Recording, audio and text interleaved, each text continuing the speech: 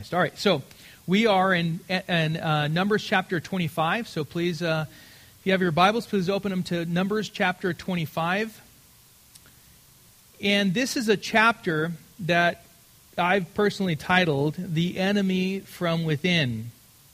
So let's start out with a word of prayer, and then we'll get into this chapter. Lord, we thank you, Lord, that we are here, that we have this time to once again hear from you. And Lord, I pray this evening, Father, as we hear from you, that you would help us, Lord, to understand that the enemy can come from so many different directions. You know, Lord, we have learned over the past couple of weeks how it is that the enemy can come from without. But unless you give the enemy permission, they can never do anything to us. Or Balak, through Balaam, attempted to do all kinds of things to the Israelites, but it just was unsuccessful. And yet this evening we'll see how it is that within the Israelites can implode quite easily. So I pray, Father, that this would be a lesson for us, Lord, to help us to be vigilant, to be aware of our surroundings at all times, to not let our guard down, but to always be watchful, for the enemy is always there, looking for ways to come in and destroy our lives. I pray, Lord, that we would respond in those times, Lord, with wisdom from heaven, by your word given to us, and that your Spirit would give us reminders of those words at those times that they are very much needed. And so, Lord, we commit ourselves into your care. We ask, Lord, that you would give us understanding, and we thank you for this time, and we pray this in Jesus' name. Amen. So the enemy from within. All right, so let's go ahead and start out. Numbers chapter 25, verse 1. Says, while Israel lived in Shittim, the people began to whore with the daughters of Moab. These invited the people to the sacrifices of their gods, and the people ate and bowed down to their gods. So Israel yoked himself to Baal of Peor, and the anger of the Lord was kindled against Israel. Let's pause for a moment here. We, like I said, even in the prayer, I was thinking about how it was that the last couple, 2-3 weeks, we have dealt with an enemy from without. We are now shifting to Israel itself and the perspective from Israel's viewpoint and out toward the Lord and toward the world, and the perspective of God toward the sin of Israel. The last few weeks we dealt with the enemy from without, how it was that Balak would take Balaam and bring him up to a different mountain, and perhaps from this area we'll sacrifice to the Lord, and maybe we'll gain his favor, and then from this mountain you can curse the Israelites. And each time the answer was no, no, and no. And that was the enemy from without. But now we have the enemy from within. We see how it is that the Israelites truly could be their own worst enemy. And very like us. You know, we have all these enemies from without, but we could be our own worst enemy. No, nobody has to do us in. We can do ourselves in quite fine and perfectly. They are deceived by their own flesh. They have this lust that fills their eyes and their hearts and corrupts them to the point of entering into sin all the way to destruction. Balak, the king of Moab, was unsuccessful in cursing the Israelites through Balaam, but the women of Moab, well, they were something different. They were able to lead the Israelites basically into self-implosion mode. The Trojan horse has entered the camp of the Israelites, the lust of the eyes, the lust of the flesh, the pride of life. They're all leading them right into this ambush. The enemy is waiting to pounce on them. The Trojan horse, they're bringing it right into their camp. The men of Israel allowed the women of Moab to come into their camp and allow themselves to be seduced. Now, I know that it's kind of interchangeable how it is that we have Moab, the Moabites, but we also see in our text the Midianite women.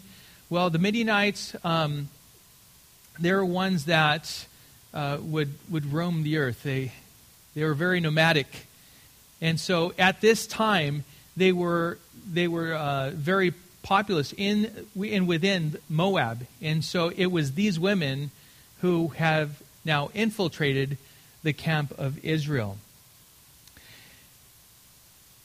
The men of Israel, they committed two sins, and that is the sin of sexual immorality and the sin of idolatry. The worship of Baal of Peor was the Moabite god of fertility, and the worship of Baal appeared to be a great enticement for the Israelites. Baal means Lord, of course, not capitalized, Lord. Peor means cleft or gap, and comes from the word pa'ar, which means to open wide. At the Baal temples, you would typically have a wooden pole with the image of a female goddess either carved into it or one beside it. It was in this way that the feminine principle, Asherah, you've heard of Asherah poles, and the male principle, Baal, were represented.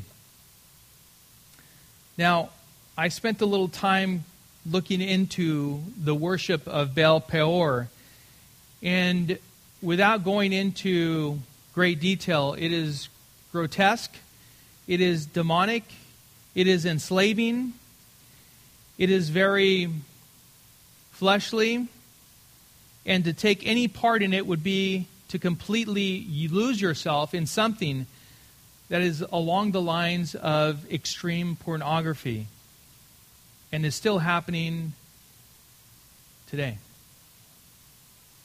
And it's happening right under our own noses. It's all over the place. It's actually the social norm. Again, I won't go into the details of what the worship of Baal Peor are, but I will tell you that it elevates the feminine principle at the expense of the man or the woman who allow themselves to be enslaved to worship Baal Peor. Today, there are still temples of Baal Peor. They're just not called temples of Baal Peor. They're called strip joints. That's what they are. The pole is there, and the feminine principle is worshipped at the expense of the man or woman. The woman is elevated on the pole, and she is exposed while men please her by giving her money, adoration, worship, and surrender their total selves to her pleasure, even though they are deceived and think that it's pleasing to them. There are many secular songs and videos that speak to this type of worship, like a song by Lil' Kim. And the title of it is I Taste Just Like Candy. This song and video are parallels to the worship of Baal Peor. I wouldn't suggest that you go through, you can as an adult, but I'm telling you, if you understand the worship of Baal Peor and listen to the song and how it is that at some point even, there's a man that is kneeling down before Lil' Kim and putting his hands like that and worshiping her. These are all images. There's a song by Flo Rida. It's very popular today. You might even have kind of danced around to it. It's called Right Round. Have you heard of it? It has a cool little beat, but check out the lyrics. You spin my head right round when you go down, when you go down. You spin my head right round when you go down, when you go down. And I'll skip to another portion. From the top of the pole, I watch her go down. She got me throwing my money around. Ain't nothing more beautiful to be found. It's going down, down. Now, these are songs that are on the radio. And they're songs that you probably don't even know what the words to these songs are. But our kids are singing along to them if you allow them to listen to these types of songs. And I want to throw this out to you, and I want to make you aware of it, because this very thing that happened years ago in Numbers is still happening today.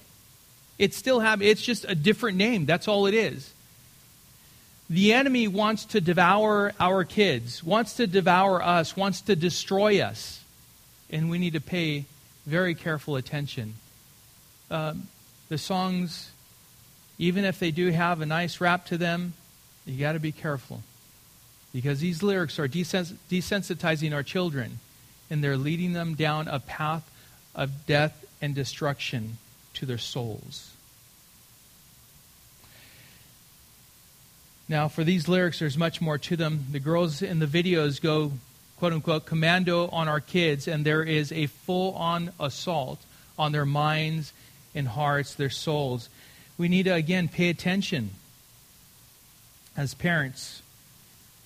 Because just as the worship of Baal Peor, can you imagine the worship of Baal Peor was a strong enticement for the people of God who saw at that time the miracles and power of the Lord right before them. I mean, they were still in the wilderness. How was it that they were led in the wilderness? A pillar of cloud by day, a pillar of fire by night. Talk about knowing the presence of the Lord. Talk about just the previous generation having passed along to them how it is that the Red Sea was parted before them. How it was that the Lord had delivered them from bondage under Egyptian rule. How it was that the Lord had provided for them up to that point. All of those things. And if it was so strong for them that they were enticed and fell into sin, how much more are we to stand guard?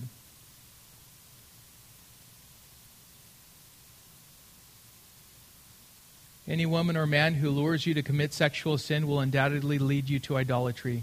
A surrender of yourself and your dignity and remove you from the worship of God to the worship of a false god because of the flesh, the eyes, and the pride that comes from within. Proverbs chapter 2 verses 16 through 22 says, "So you will be delivered by wisdom from the forbidden woman, that is a strange woman, from the adulteress with her smooth words, who forsakes the companion of her youth and forgets the covenant of her God. For her house sinks down to death, and her paths to the departed.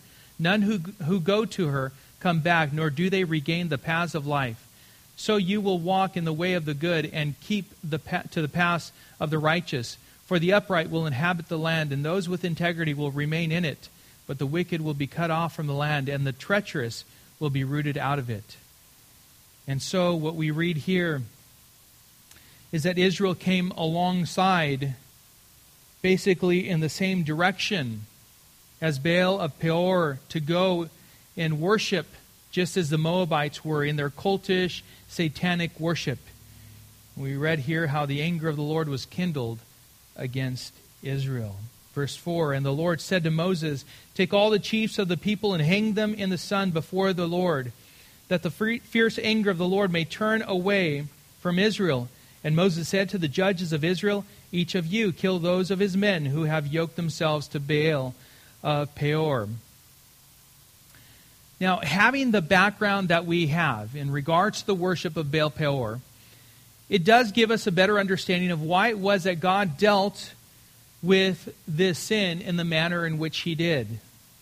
To God, this is not something that is to be approached with kid gloves.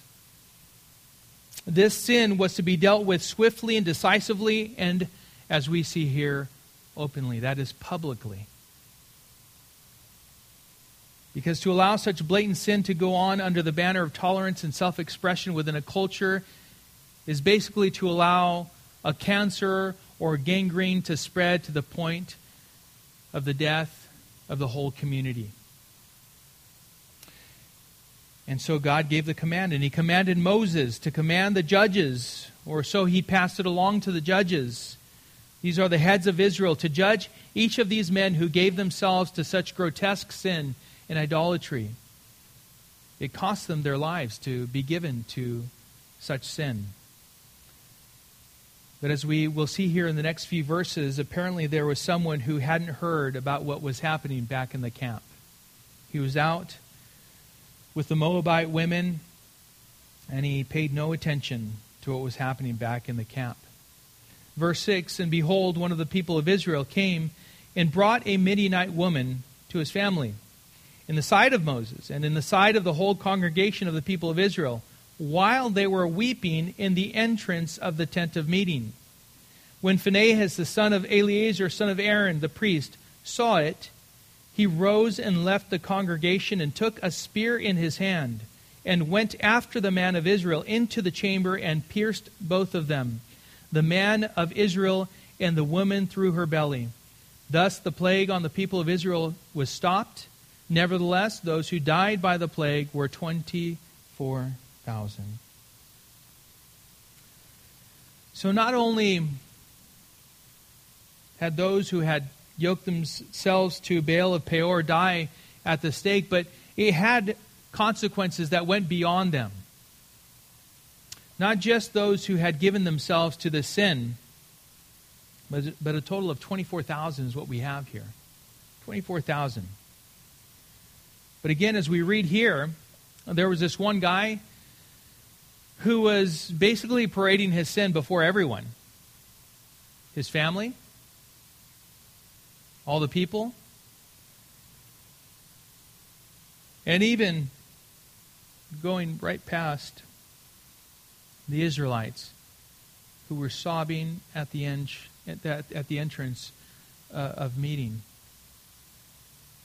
At that one place where the people would come to meet with the Lord.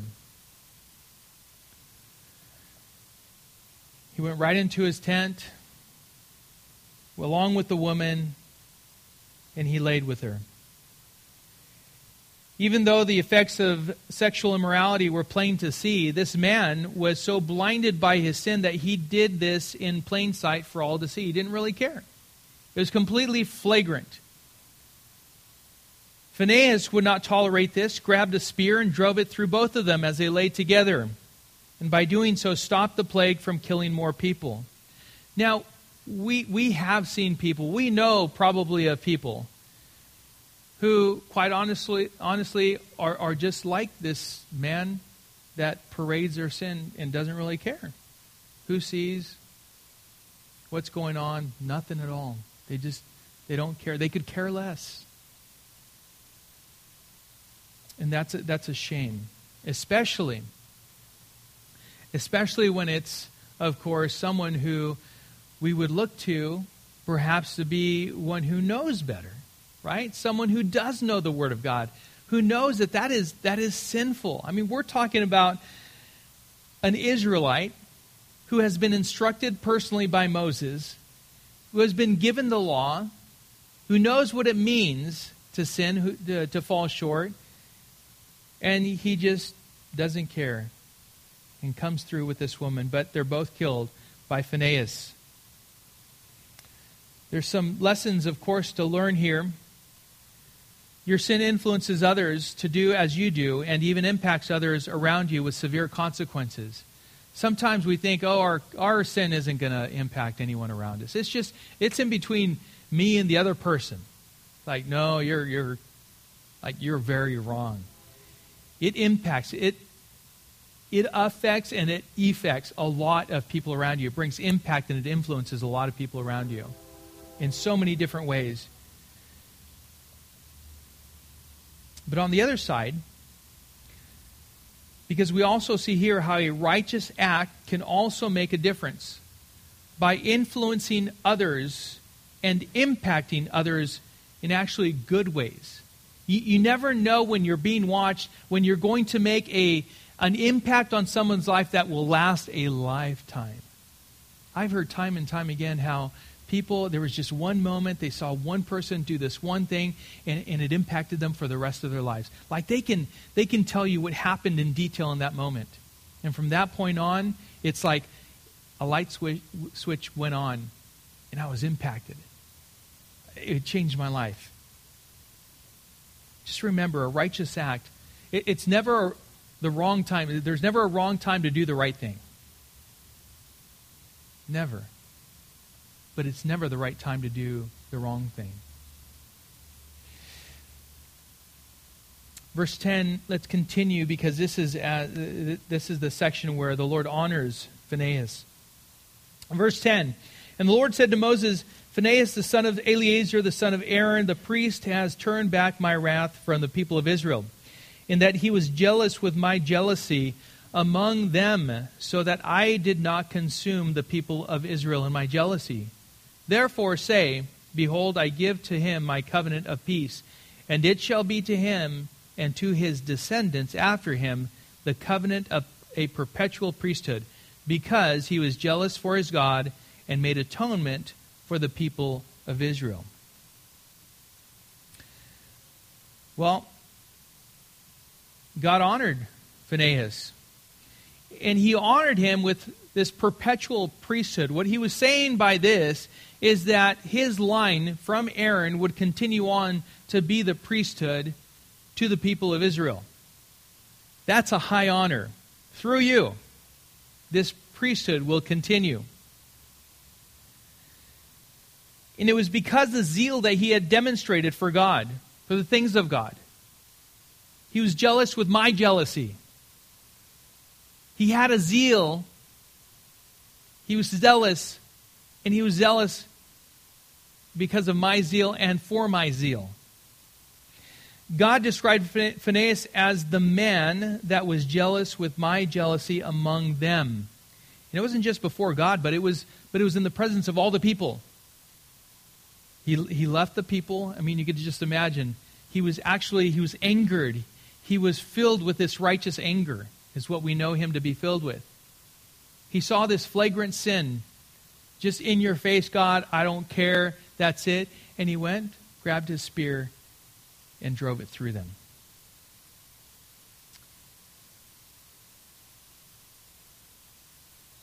This is righteous anger. I don't know of anyone today. It's very difficult to have a good, pure, righteous anger. Because there's always some little underlying thing that it just makes everything wrong sometimes as we get into that place of being in anger, filled with rage,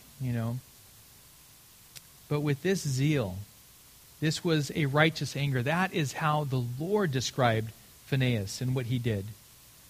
And so taking the life of this man and this woman was to be seen as an atoning for the children of Israel. Whose blood was shed? It was their blood that was shed. And so we see this perpetual priesthood brought through this line, and the Lord honoring him with this as he was acting in that place of a priest before the children of Israel. But what does a righteous zeal mean? It means that a person is passionate towards, devoted to those things that God is passionate toward. What is he passionate toward?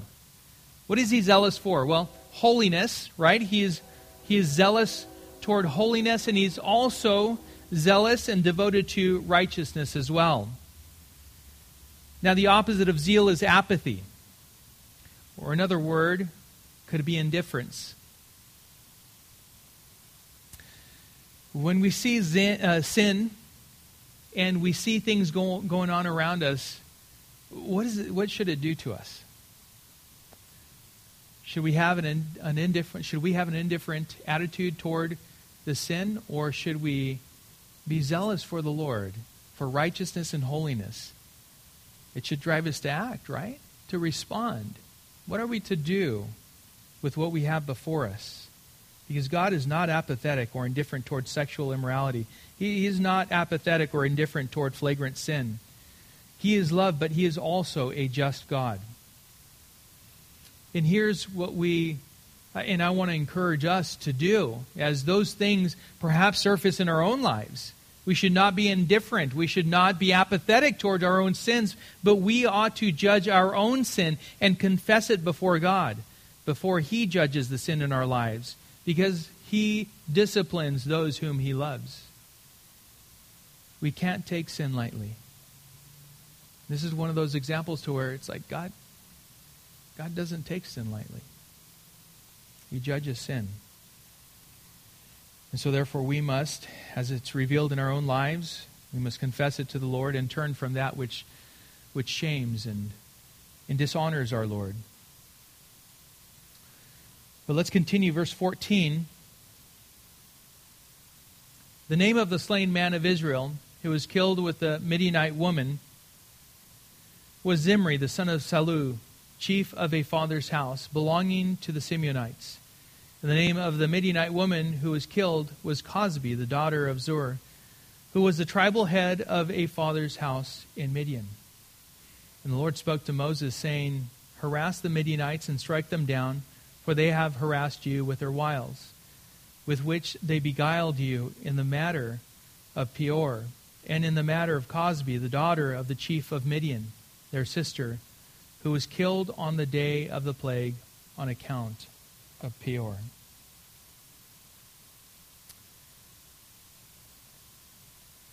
Both of the ones that were in sin and they were killed were both children of leaders.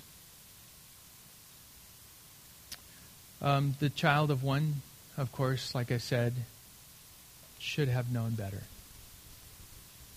But the lure and the enticement, the worship of the Baal of Peor was so strong that he went in that direction.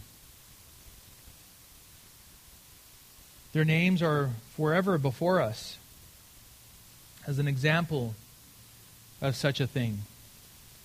And there was zero tolerance to be demonstrated toward the Moabites. As we see, the Lord says, go, you harass them, you take them out. Completely. There was zero tolerance to be demonstrated toward the Moabites who seduced the Israelites into turning their hearts away from the Lord. Went right into it. They were to face this adversary head on and strike them down. The Lord was making it very clear. Hey, listen, the plague was stopped.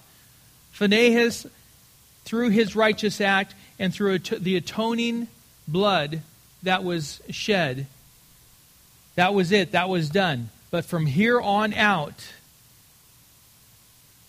there's no allowance for this going into the Moabite camp and bringing back any of them. There is no allowance for committing sexual immorality, worshiping the god of the Midianites, the Moabites. Zero tolerance.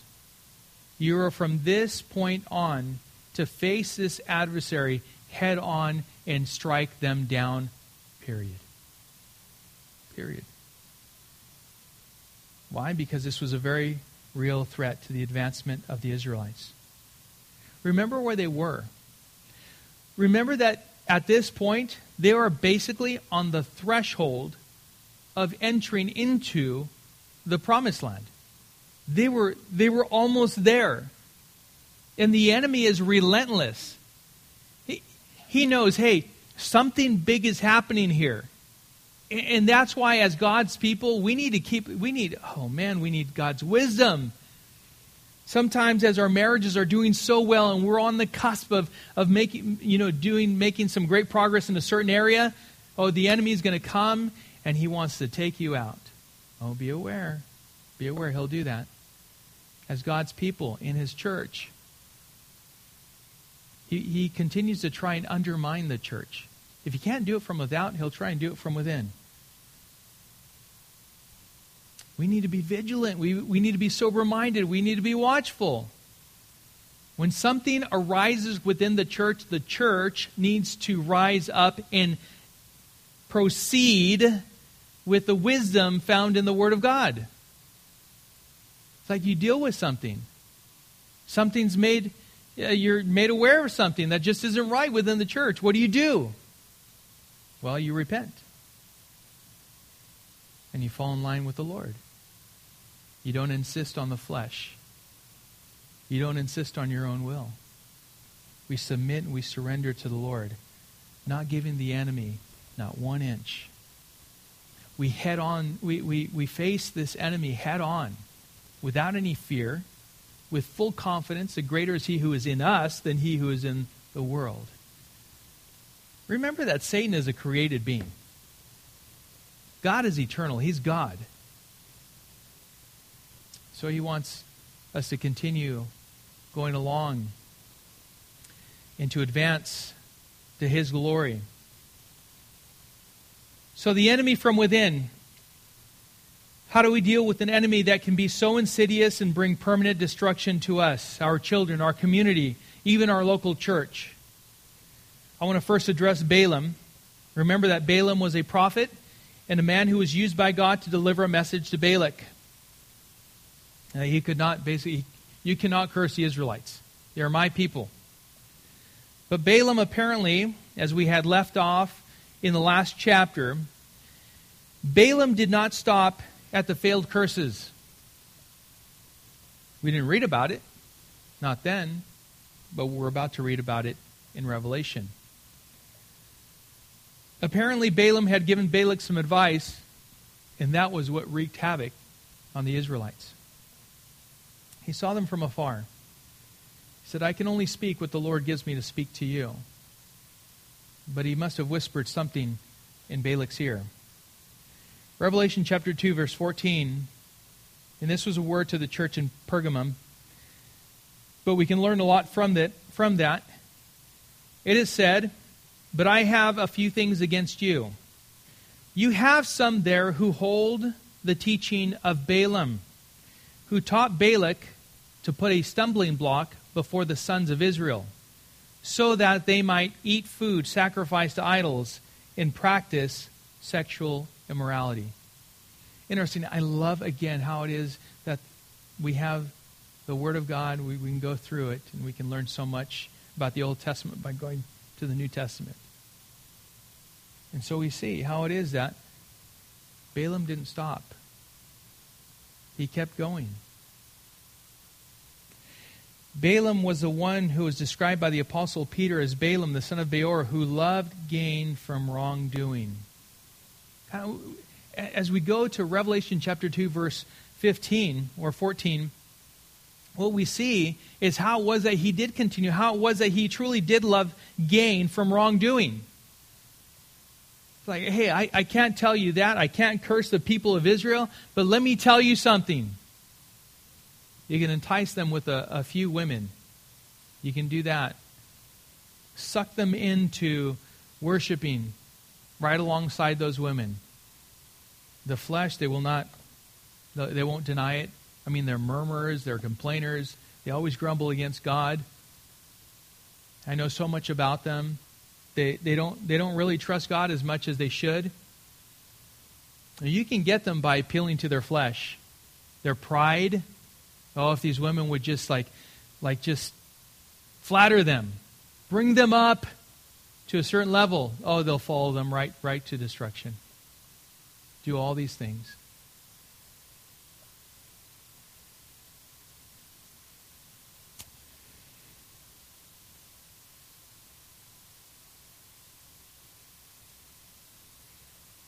I pray that there is none among us that within the church loves gain from wrongdoing and gives the enemy some insight as to how to stumble us. None from within. I pray that we stand vigilant against any Trojan horse type attempted infiltration of sin. May we all stand in full awareness of our surroundings. This includes gossip, cliques, peer judgment without love. That's unloving attitude towards each other without genuinely getting to know the other person, dealing with a situation with godly wisdom and discernment. That's a Trojan horse that comes in. You need to be like, stand guard.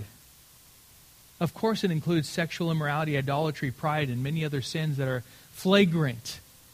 But there are some that are very subtle, insidious. They have evil motives, and they destroy us from the inside out. But also that we would stand aware and vigilant in guard, stand guard, especially you men, over your families, over your children, and over your spouse. And thirdly, I pray that we would judge our own sin before it is judged by the Lord. Because there could be times to where if we don't judge our own sin, that is confessing our sins. If we confess our sins, He is faithful and just to forgive us of our sins and to cleanse us from all unrighteousness. But just as He told the Israelites, we are to do the same. It's like, don't go back to the Moabites. Don't go back to the Midianites. Don't go back to doing what you were doing. Face the enemy head on. Go in the opposite direction, not with them, but against them. That's what we are to do. Against them, not with them. 1 Peter 1:14 through 19 says, as obedient children, do not be conformed to the passions of your former ignorance, but as he who called you is holy, you also be holy in all your conduct. Since it is written, you shall be holy, for I am holy. And if you call on him as Father who judges impartially according to each one's deeds, conduct yourselves with fear throughout the time of your exile, knowing that you were ransomed from the futile ways inherited from your forefathers, not with perishable things such as silver or gold, but with the precious blood of Christ, like that of a lamb, without blemish or spot. Watch out for the enemy from without and for the enemy from within. Identify, confess, turn away, or attack with godly and righteous zeal. Finally, and I'll leave you with this. 1 Peter chapter 5, verses 8 and 9. Be sober-minded, be watchful. Your adversary, the devil, prowls around like a roaring lion, seeking someone to devour. Resist him, firm in your faith, knowing that the same kinds of suffering are being experienced by your brotherhood throughout the world. Father, we again are thankful for your word. Thank you, Lord, for the warnings that we find throughout the Bible. I pray, Lord, that you would fill us with your Spirit. Help us, Lord, to walk in your wisdom. Walk with discernment. And, Lord, to not go along with those things that we find in the world that are not of you.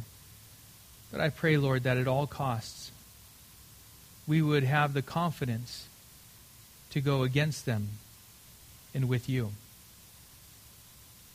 And so, Father, may you set our eyes upon you. May they be fixed upon you, immovable on the truth of your word.